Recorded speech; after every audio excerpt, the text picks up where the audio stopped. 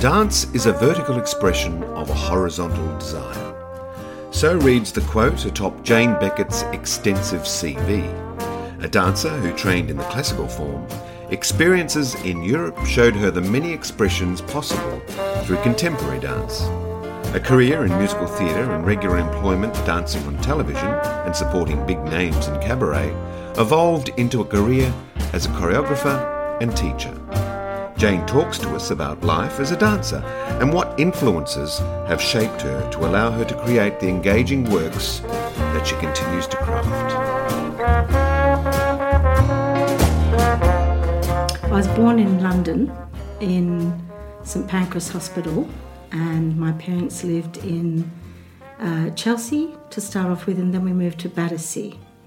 And then my parents immigrated out to Australia when I was about 9, because my mother was getting very ill and the doctors thought that she needed to have sun because, you know, English weather is a bit how's your father, so...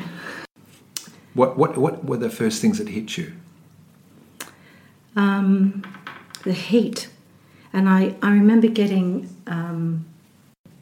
when I was at the state school in Glen Iris, because my parents moved to Glen Iris in Melbourne, because my mother's brother at that time was living in Melbourne. They made us run around the oval in the dead of summer about 5 or 6 times, and I just, it was terrible. And then I remember going to the beach and my sister covered me up with sand, and then I got sand fly bites that were just, it was terrible. And I remember having them for nearly a month. The units that we used to live in Glen Iris, my sister and I would always forget the key because we'd walk home by ourselves because Mum and Dad were always at work, so I was forever having to climb in the bedroom window to get into the unit. And I remember there was this fabulous tree that we had that was sort of up the driveway a little bit next door to these other flats. And all of the kids in that block of units would all go and we'd play on this big tree, which I think is where my love of trees came from. So, you know, just swinging on the branches, and it was a fabulous tree, our tree house. Were you a fan of Enid Blyton? Did you know The Magic Faraway Tree? Yes, first book I read. I started reading when I was about 4 and a half. So your imagination would kick in, I guess, in your exploration of trees and... Yes, loved those books. I used to read them under the covers at night with my torchlight, even though I was supposed to be asleep. Yeah. Were you the older sister or the younger sister? Older. And being the oldest child, does that come with certain responsibilities? No, not really. I sometimes I feel like my younger sister looks after me more than I look after her. Is it much of a difference in age? 2 years. Oh, well, not much at all, really. No. So when did dance emerge on the horizon? Was that something you did in the UK, or was it? It was, yep. So how old were you when you started dance? According to my mother, when I was 9 months, I stood up in the cot and started dancing. So then she took me along to some hall in, I don't know where in London, and I learnt from some lady who I don't remember. I just remember she had a stick, and she used to hit the floor with the stick and then whack it into my back and then make me do a back bend until I could go over and touch the floor with my hands, and she'd push me back up again. So, which really, when you're doing ballet, it's good to have a flexible back. So, but then my mother saw an ad for the Royal Ballet School were opening up a junior department, and so she entered me for the audition, and I got in, and then went to, I think it was White Lodge for a couple of years, and then they disbanded the program because maybe they didn't disband the program, but for the younger years they decided that it's too much, and very shortly after that anyway we immigrated out to Australia. That first teacher you had sounded quite brutal. Was that an approach by a lot of teachers? Oh yeah. You can reference when you were a kid? Oh yes, we were taught by insults. You were just insulted all the time. But what does that do to a child's confidence? You either take it on board, or like my sister, who Mum decided to put her into ballet with me as well, until one day in the car, Laura said, Mum said, "Okay, out you go," and Laura went, "I'm not going." Mum said, "Why?" And she said, "They shout at me, I don't like it." That was it. So I think with dance you can either take it or you can't. But in those days, it's very different now. But in those days, a lot of not, you're never going to make it, you're not good enough, you're this, you're that, you're not, so it's negative. There were some positive teachers. But was that a choice of the teachers then as a test to see the stamina that you had and the desire to be a dancer, maybe? Yes, I think in ballet it's a you can be doing something down the room and simple pirouette exercise, and if you don't take off at the right time with the right foot, then the teacher can mentally just wipe you and go, not focusing, not dedicated, not listening to the music, not doing this, not doing that. So then you've got to work hard to get back into their good books. So because I think ballet is such a discipline, that's one of the methods that, when I was growing up, that's how it was taught. Is it important for a dancer to start as young as possible? I think it really depends upon the each person individually. I mean, I know people who started when they were 15 and they still made it into major ballet companies, or even later. If the desire is there, then I don't think anything can stop anyone really from doing anything once your mind's set on it. So I mean, it does help, but yeah.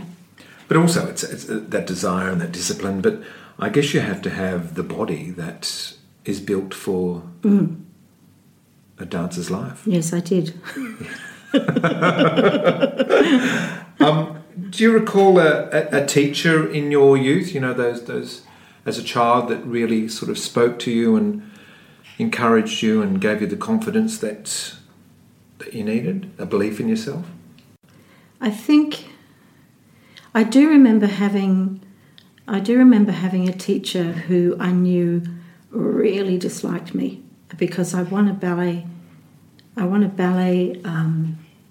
competition that was held within this school that I was going to, that actually, funnily enough, was adjudicated by Dame Margaret Scott, who then many years later took me into the Aussie Ballet School.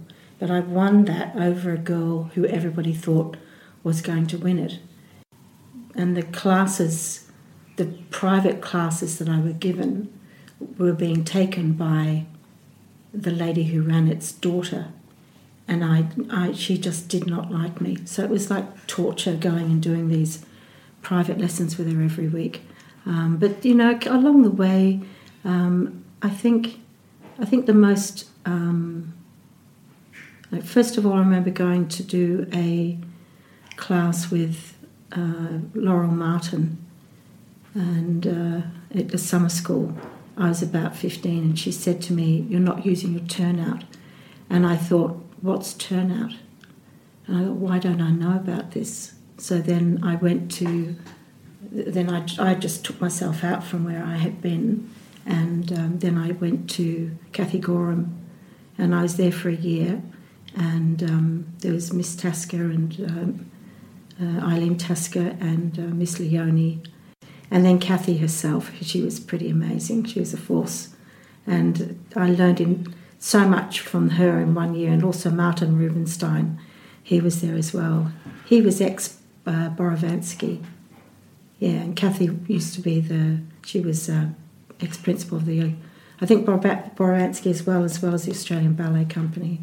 I'm pretty sure she danced overseas as well. She was amazing. She I don't know, she must have been in her 40s.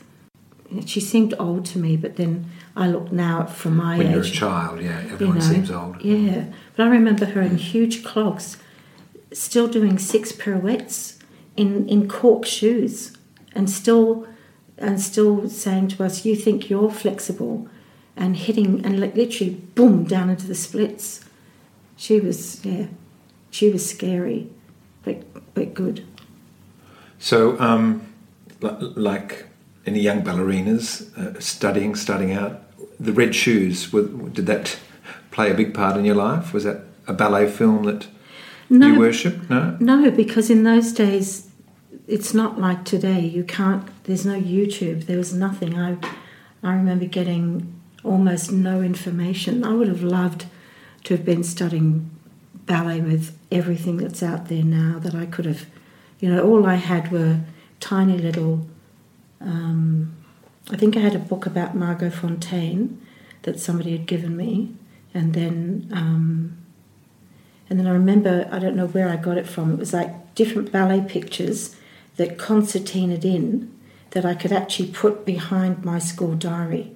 And I remember sitting in geography one day and I'd pulled the whole thing out and I was looking at all the ballerinas and whatever poses they were, and being slightly scandalised by one because it was taken off the back of a dancer in class, and to my horror I could see her bra strap. It was like, oh my God! But anyway, so I was sitting there with it down on my lap and I hear, "Jane, what are you doing?" I was like, "Oh!"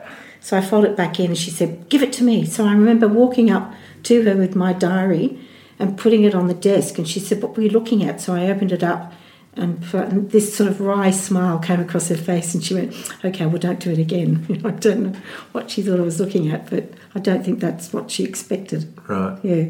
Who were your dance heroes at the time? Fonteyn, just because she was Fonteyn, and that was, I had a book of her. I hadn't really seen that much. I think more Sid Charisse. The Hollywood MGM musicals. Yes. Yep. Gene Kelly, Donald O'Connor, Fred Astaire, Ginger Rogers, now their names escape me, but all of those, because I used to watch them every holidays on Channel 7. They used to have musicals that went all day long in the holidays. So you'd watch 3 a day, 5 days a week. It was fantastic. That was my education as far as dance, So growing up, I guess you entered your fair share of competitions and Eisteddfods? No, nothing like that? Nothing. No, it was just a school? No, your ballet classes? All I did was ballet classes. Right. And we weren't allowed to do any other form. And in those days, there was no contemporary, there was no jazz, there was no tap. If you did tap, you were practically kicked out of Gorans because she didn't really like it because she weakened the ankles. So you need strong ankles to be on point. So there was none of that. Eisteddfods was sort of like for the low people. We were doing art. So when did you realise, your teachers, maybe your family, that you had potential to be a professional dancer? I don't know that I ever thought that I had potential. I just think that because I had done ballet since I was little, that's sort of what I went into. So was the Australian Ballet School always in your sights? Was that the only institution around at the time which would lead into a career?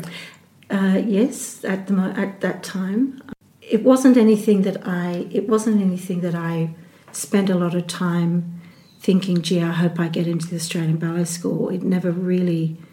Yeah, I was just going to classes and just trying to work hard, and then I did the audition when I was 15. Just, I think at that stage, just for experience, but I got in, and years later. My mum said that she was actually going to turn it down because that would have meant that I'd left in year 10 of schooling and then I wouldn't do my matric.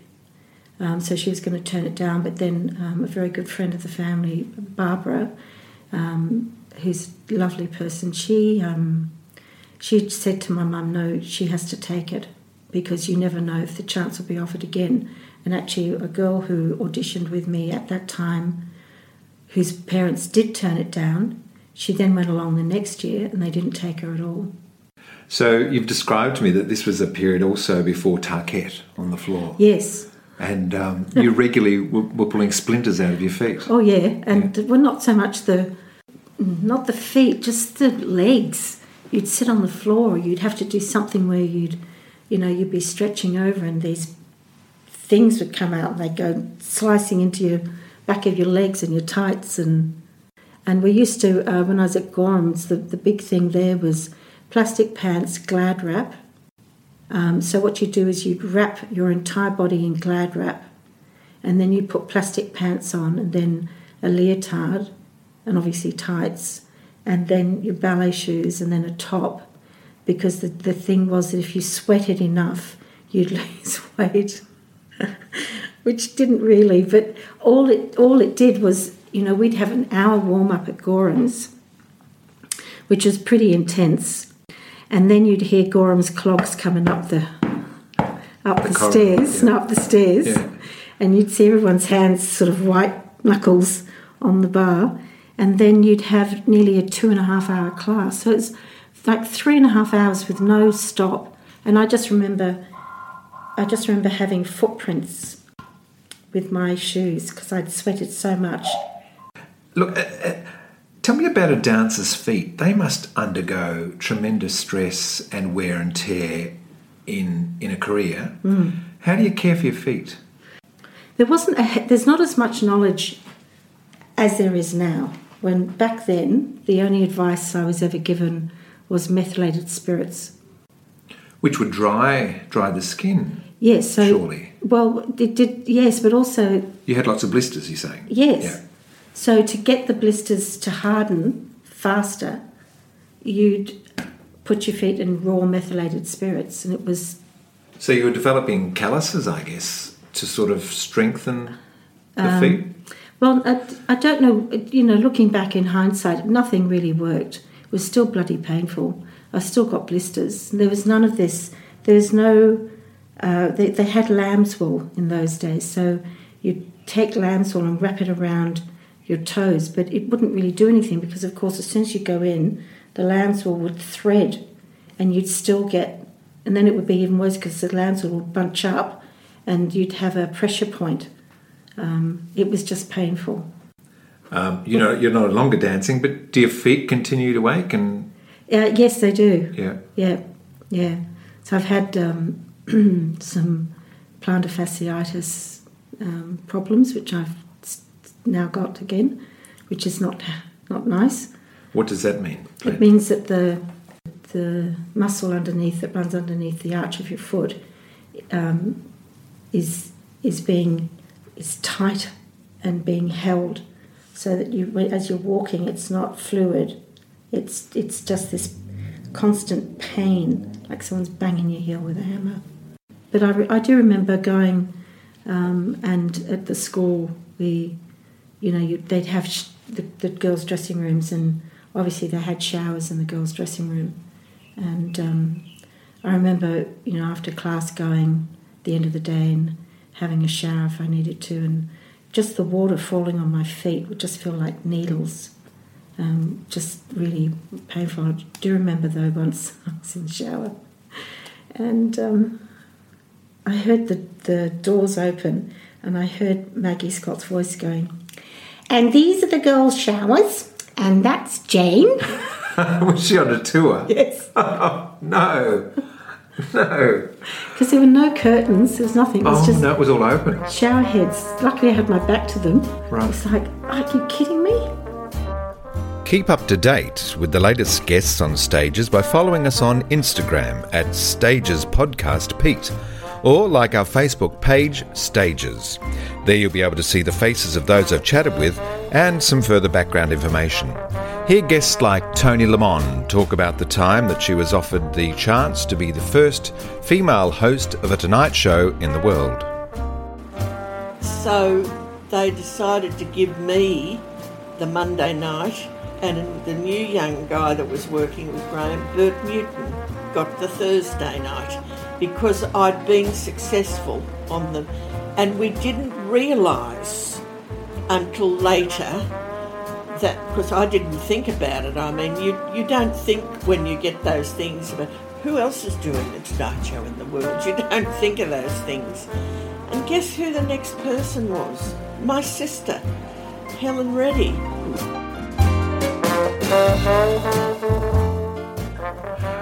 So what did you learn at the school that you didn't know before? I had a great time at the school. I loved it because you're dancing all day long. So we did character. We actually did have some jazz with Jack Manuel. We had character with Madame Berezovska. We had pas de deux, and then we had, obviously classical ballet classes. You had repertoire. We had music appreciation with a very famous actor, bald head. Still anything. There's quite a few actors, yes, strangely. But I know George Ogilvie used to teach. Yeah, no, it wasn't him. No, this was. I'll try and remember and tell you tomorrow. Frank Thring. No, he would have been funny. No, it wasn't him, but he was great. He used to sit us down and he played the whole of Jesus Christ Superstar for us and made us listen to the lyrics. And he also did.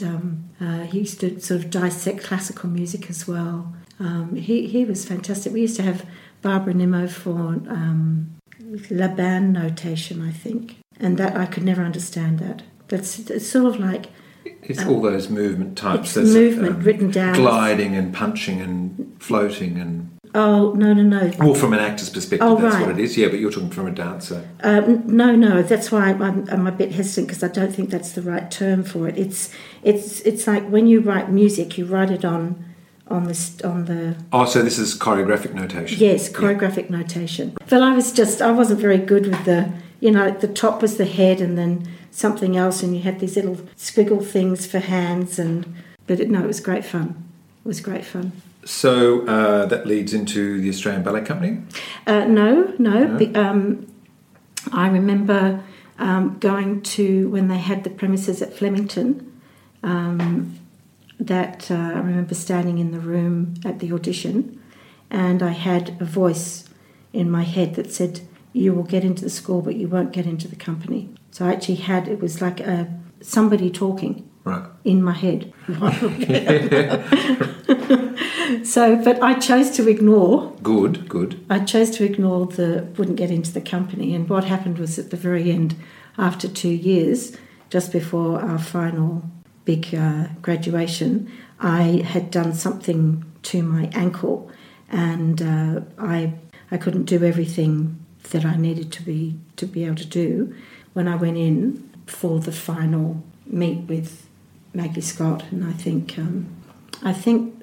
Peggy Van Praag was there as well. Who was principal at the... Who was artistic director? Artistic director of the Aussie Ballet. Yeah. They basically talked to me about musical theatre. Oh, they didn't see a potential for you as a ballerina? Well, they just said that they noticed that I had this comedic flair, and that because the Aussie Ballet was going straight, I think, into Sleeping Beauty, and they needed all hands on deck because of my injury, they couldn't take me. I think in their way they were trying to come up with ways of what else could you do, but I didn't see that at the time. So after that... Was that disappointing? Oh, my God, yes. You were devastated? Yeah, absolutely. Because you've worked, how many years? 17? Oh, well, since I was about 5, so yeah, at least 12 years. With your eye on a particular prize, and... Well, I think if you go into the Aussie Ballet School, you sort of hope you're going to get into the company. You expect that would be the outcome. Then you see, I hadn't listened to that voice that had told me that I wouldn't get in. So I should have...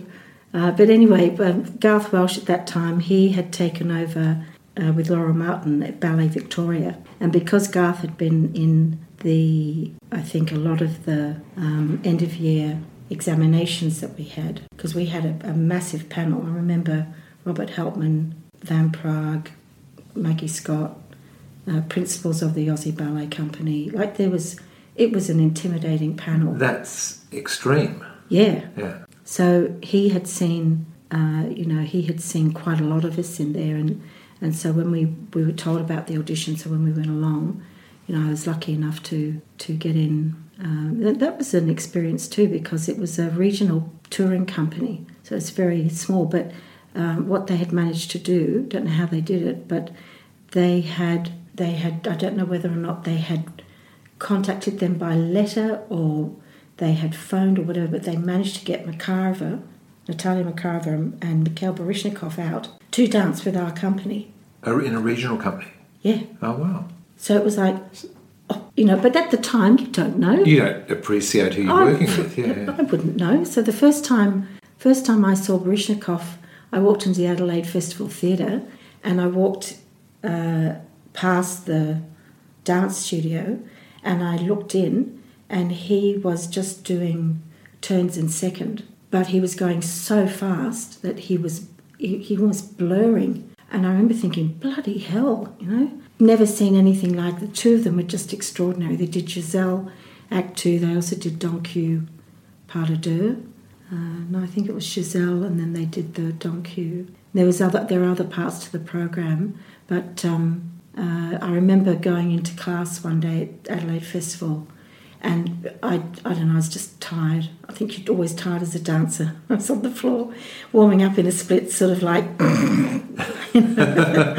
lying on the floor, and I heard, teacher come in, and so I sort of picked myself off and I grabbed my bag, and I just I thought, oh, there's an empty space, and I threw my bag down and I stood, and so you always start with your left hand on the bar. So I put my left hand on the bar and I look ahead of me, and Baryshnikov is standing in front of me, and I freaked out. And the only reason I freaked out was because when we turn around to do the other side, my left foot wasn't as good as my right foot. So he would be looking at my bad foot, not my good foot. So I remember we're doing something and I'm in an attitude, and I see the teachers on the other side of the room, and I'm in a balance. The next thing, I felt this hand grab hold of my left foot and twist it into the right position. And my brain's going, who's there, going, and all of a sudden I went, oh, it's Baryshnikov. Correcting you. He just touched my foot. Now, so after the regional tour, did your classical career continue, or because I know you moved into, do we call it contemporary dance or jazz dance, or? No, I was with Ballet Vic for a couple of years, and I became very depressed during that time because I wasn't in the Aussie Ballet Company, so I just got I wasn't a very nice person to be around with. We kept going out on tours and we were away for 11 weeks, and it was fun, but it was also difficult at the same time. So I just stacked on masses of weight. Right. So basically they said, you're too big, get out. So why were you depressed? Because your soul wasn't being fed, you weren't doing what you really wanted to do, or?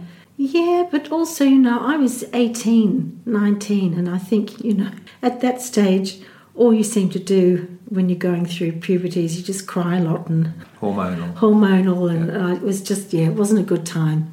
Right. But I ended up by writing at some point to a friend of mine who I'd been with at the Aussie Ballet School, and she was working in a company in Germany, and she wrote back to me and said, oh, there's a place coming vacant, because in those days it was still the Cold War, and one of the girls in the company, her son was still back behind in a communist country, and the only way that she could be with her son, because they wouldn't let him into West Germany, right, was to move back to East Berlin. Right.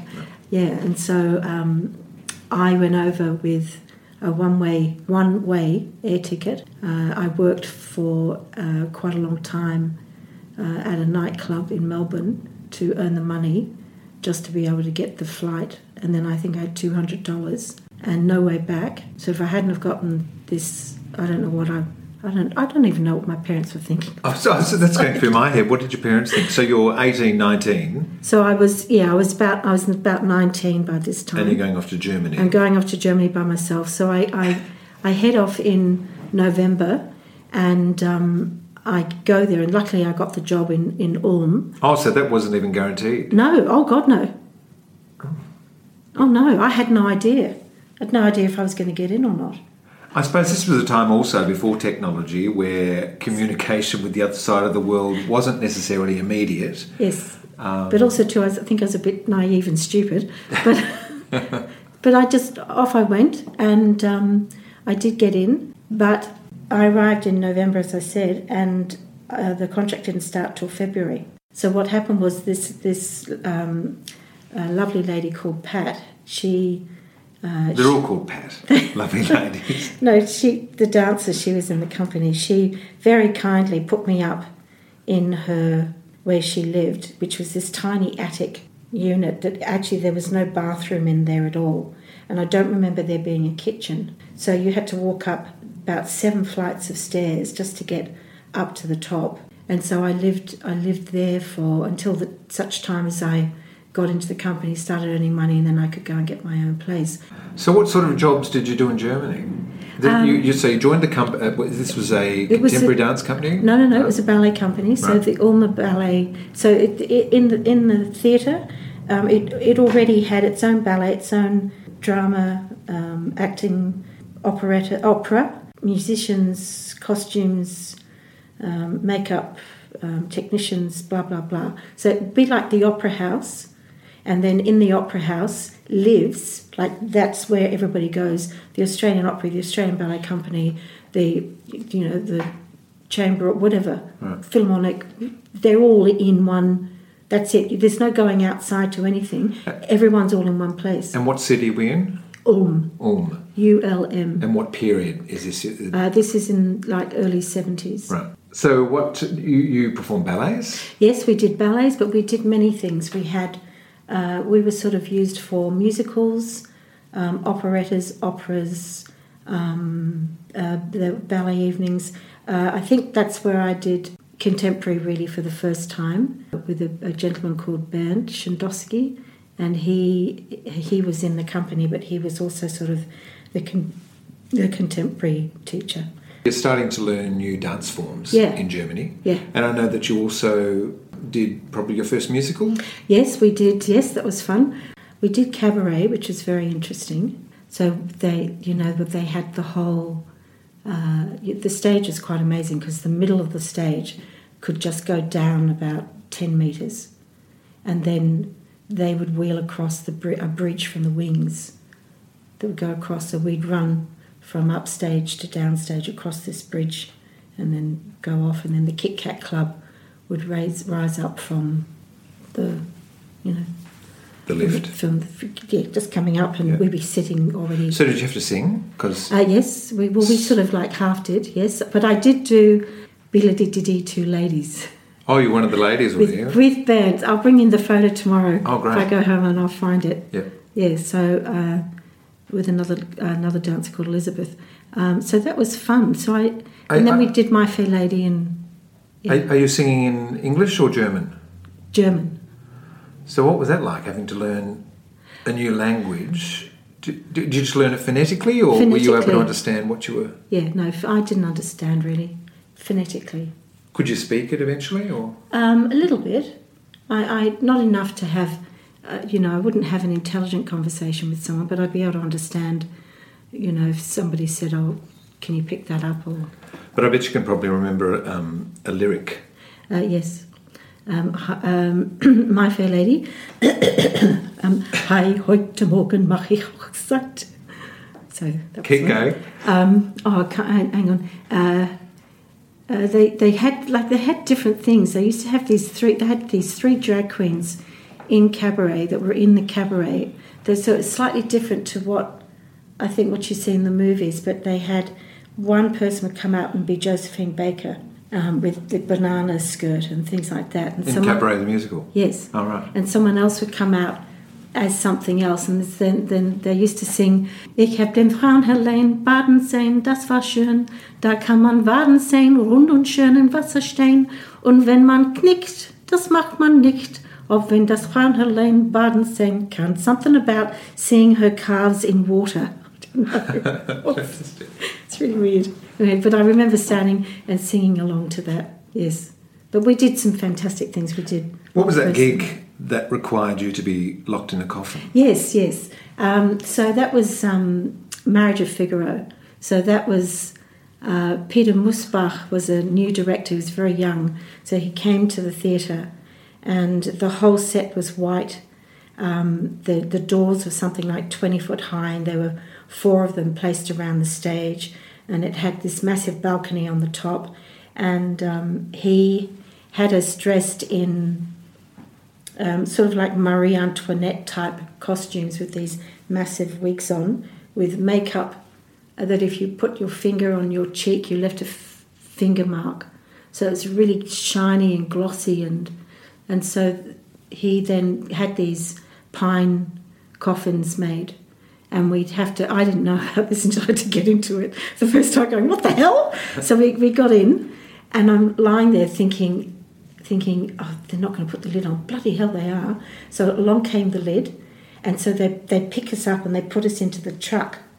So for the first couple of times we did this, it was I thought, oh, okay, all right, but until they actually stacked someone's coffin on top of mine. Oh. I cannot even begin to tell you what that was like. I mean, even now, it took all my restraint. It took all my restraint, because I knew that if I panicked and I started going mental, but they certainly heard about it when I emerged. So they used to carry then the coffins from the truck into the auditorium, set us up upright, and keep the lids on. So people, all they saw were these pinewood coffins standing as they came in to get their tickets and get their, Glühwein or whatever. But obviously the coffins had like these little knots in them, like air holes. Right. And I remember standing there once, thinking, oh, when are they going to open up the lid so we can go in? And all of a sudden I thought, what the hell? Because these fingers came through the little knot hole with a mint. And this voice said, would you like a mint? It's like, it sounded quite höldi-väldi. Now I'm in Sweden.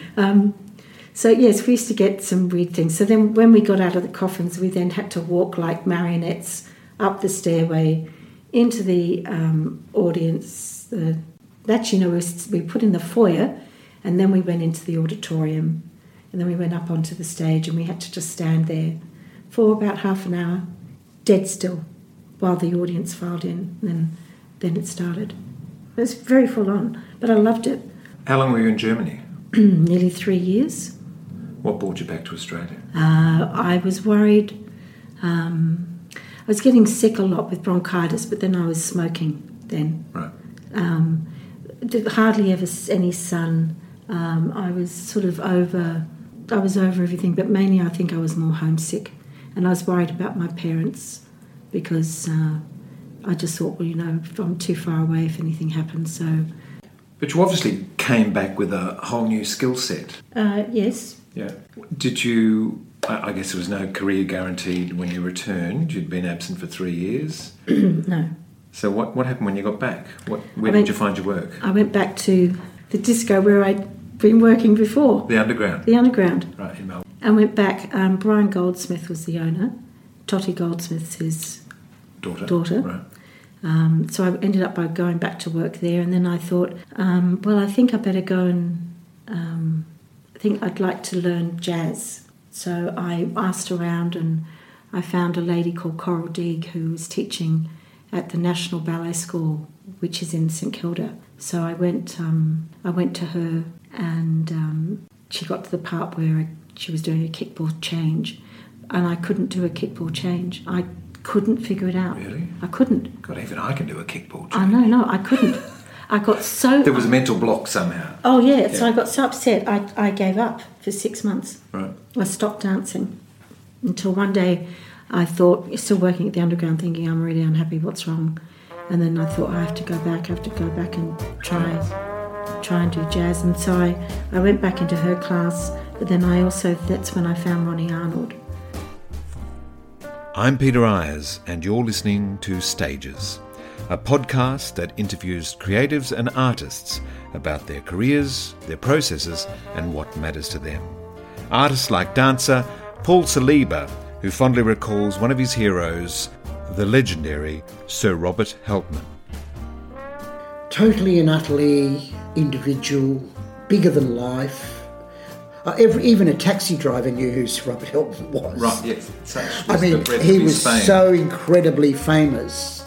You know, he was responsible for bringing Urea to Australia and for us to get that production of Don Q and make that movie in the hangar in Melbourne at the airport, you know, to do that. He was really probably one of the most fabulously individual person I'd ever met. Tell me about the great Ronnie Arnold. Oh, I know he was a performer that came out here for the original production of West Side Story, I believe, and stayed. Yes. Yeah. Yeah. He was. I had never done anything like his classes before. I'd never done the style that he was doing. I'd never seen it, and also to him. His amazing... Such a contagious personality. Oh my God, it's amazing. So I remember walking in and doing his class for the first time, and we got up to a certain point and I just couldn't go anymore. And I sat down on the floor, I remember, and he walked up to me and went, "What's wrong?" I just remember I had my head down in my legs and I looked up and I just went, "No stamina!" Put my head down. But I got so strong by doing his classes. I used to do as many as I could get to, I would do them. And in those days, he was more expensive than everybody else because everybody else around town was charging $2 or $3 a class. But Ronnie's was about $5, I think. But I used to forego. I used to the smokes. Were you still smoking? Yes, unfortunately. Yeah, I only gave that up when I got pregnant. Right. Yeah. So Ronnie was, of course, he's a performer that's had much experience in musical theatre.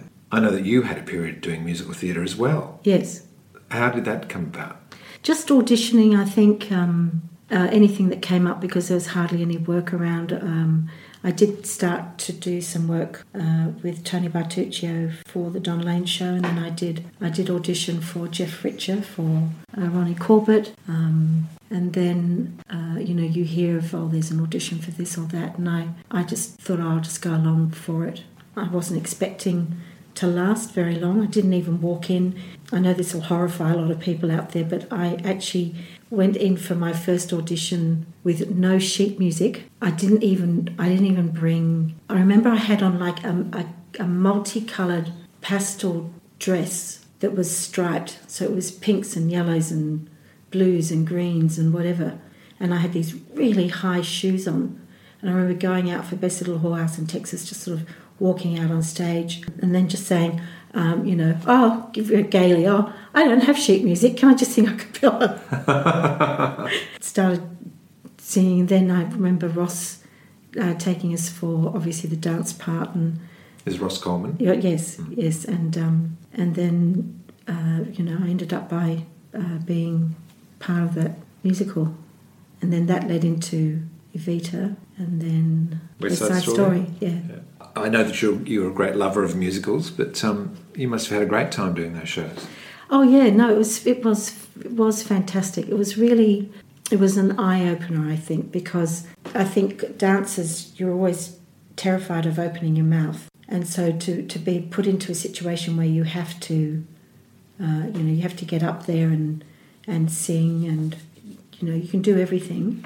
But it was very enjoyable, and I always used to really admire the people who played the leads, because there's a huge amount of responsibility. Yeah. In carrying a show. Yeah. So, what was it like dancing on television? How does that limit the expression that you can give? I mean, it's a terrible thing to say. Are you more or less props for the performer that's appearing in front of the camera? Yes, unless like when I did the Ronnie Corbett specials, that was just all about the dancers. So that was the best time I think I ever had as far as being a professional dancer, because it was all just about us. So we had to learn. We had to learn the song, but we basically mimed to it. But Jeff worked in Bars of Eight. Jeff Harvey? No, Jeff Richer, sorry. So I'm just thinking of the listener who's trying to catch up with these people. Sorry. We know, but there you go. So he was the MD or the choreographer? He was a choreographer, right. An English choreographer. Right. Yes.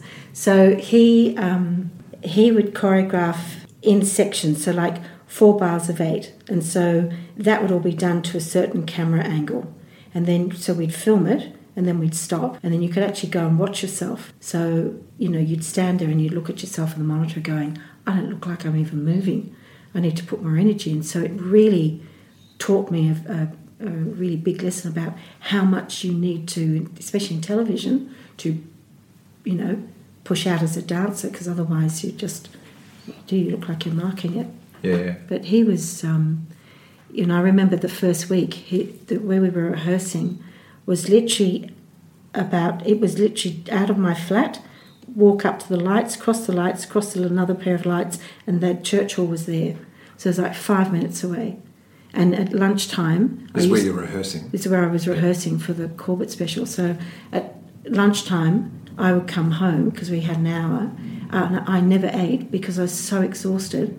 I used to just sit in a chair, like blankly looking at the wall, and then I'd have to get myself up and go. And I would have lost about 7 kilos in the first week. I went... Fond memories. Fond memories. What makes a good dancer? Oh gosh, well you've got to have the love for it for a start. You have to have. Do you need to put it before everything else? Does it have to be, relationships, and is it the great love of your life? Those people with that hunger and that drive and. Yes, well, I think if anyone's ambitious, then no matter who you're with at the time, if that job's going to take you overseas, you're not going to go, no, I'm not going to go there because so and so wants me to stay. So no. Yeah. I think you need to have a strong sense of your own ability. You need to be dedicated. You need to have some amazing amount of discipline. You need to have a certain amount of luck in where you are, right place, right time. Obviously, you need to have the talent. You need to musicality. Just it does take a lot. You need to be. I think you need to have a good sense of humour. Do you remember the last time you danced professionally? The last time was there was a restaurant behind where Sydney Dance Company is now. So I think in the middle is Bangarra, and then right at the end of the wharf there used to be a restaurant. And I did 2 pieces. I danced 2 pieces solo on this tiny stage, like just a tiny bit bigger than this table. So I actually marked out the area in the studio so that I could choreograph within that space. So that was the last time. Why did you stop dancing? I was a sole parent, so it was I had to look after.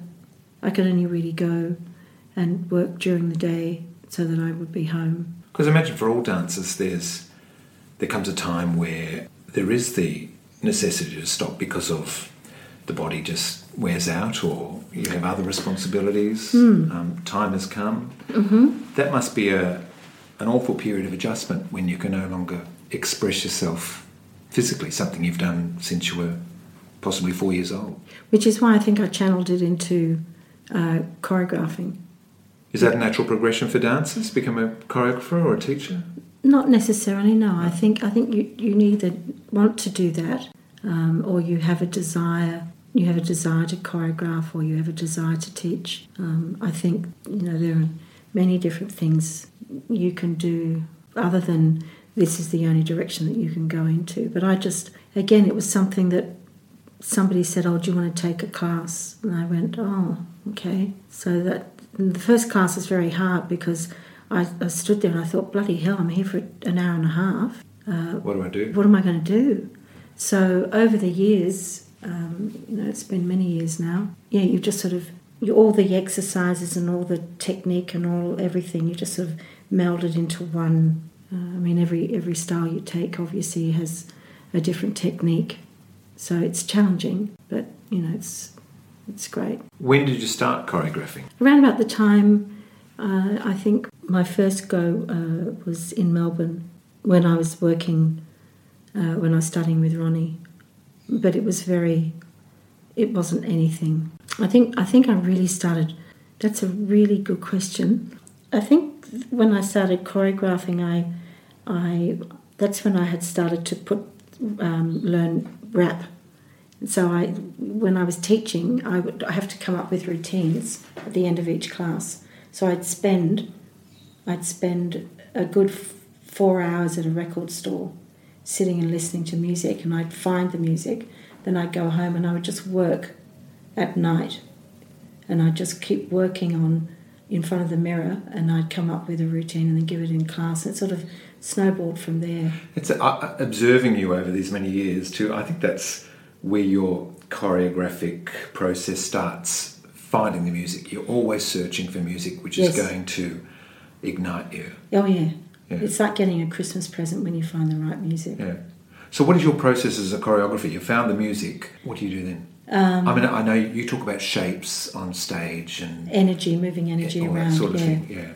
I think now, before I used to work everything out. I used to plan it before I had Gemma, my daughter. And I was meticulous, and I would, work out everything, and then I'd go in and teach it. And then once I had her, I was so exhausted and so tired. I remember walking into Bodenviesa once and going into class to teach and knowing I had no routine. I had nothing. I didn't even have music. I had a lot of records that I carried around with me, but I had to trust that. I had to get over that blind panic of I'm going to stand there and just look blankly at them and they're going to look blankly back at me. And then I just had to, and then from there on in, basically when I go in and choreograph, I started on the spot. It's got to be an organic process, I guess. It's something that you build with the dancers rather than going in and layering something upon them. Yeah. Well, I think whoever you've got in front of you, if you've worked with them for a bit, you know what their strengths are. So you try and bring out all their strengths. What can they do that's going to make them look fabulous? You know what I mean? It's pointless giving someone fouettes to do if they can't do fouettes. It's just crazy. Yeah. So, not that I do that, but yeah, I think it's a very it's a very enjoyable process, especially when you start working with people who they sort of get where you're going, or they know your style, and then it goes really quickly. Like the process is very fast, and you turn around and you think, gosh, where's 4 hours gone?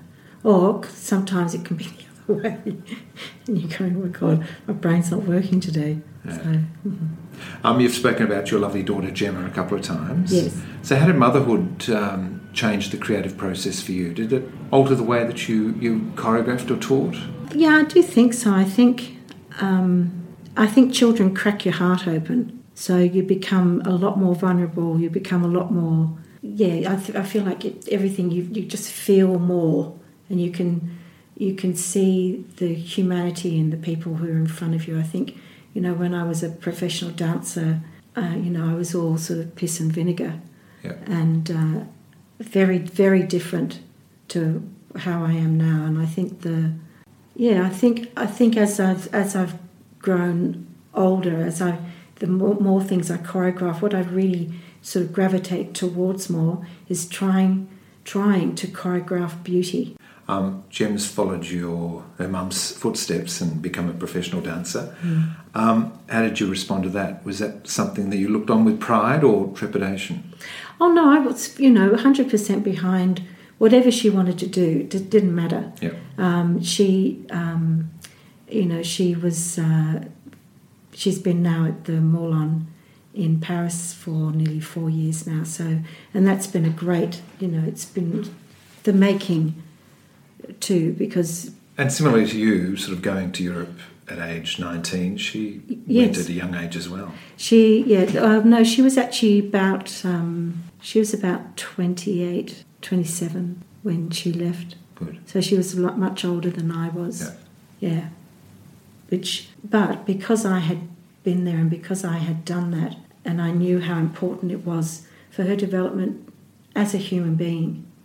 You need to get away from the family sometimes, and you need to strike out on your own, because then that feeds into your art, doesn't it? Yes. Yeah. So it's really necessary, and I was really happy for her that she had been given a chance to do something that she could call her own and be, this is what I've done. Yeah. What role has satisfied you more, your career as a dancer or as a choreographer teacher? I realise that might be a silly question because they're probably both satisfied in different ways. Yeah. I do miss the... I mean, I could always go back and take classes, but I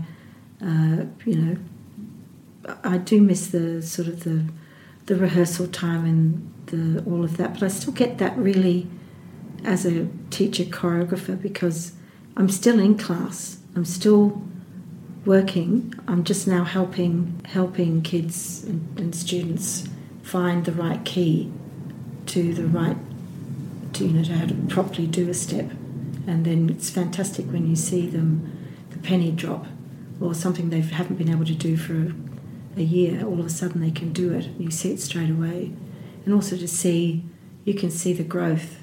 That's really amazing. And also, if you choreograph something, because every piece of choreography is like a baby. It's like you give birth against your creativity. So when it works, and I'm quietly happy with what I've done, then that's you sort of go. I don't sort of like blow my own horn or anything, but I just think, okay, well, I did a good enough job there. I can hold my head up. But there have been some times when I've gone, oh my God, I'll never do that again. But you live and learn. There you go. How was that? Oh gosh, that wasn't too bad. Wasn't too bad. It was fantastic. Thank you, Peter. God bless. This is Peter Ayres, and you've been listening to the Stages Podcast. Don't forget to follow us on Instagram at Stages Podcast Pete, or like us on our Facebook page.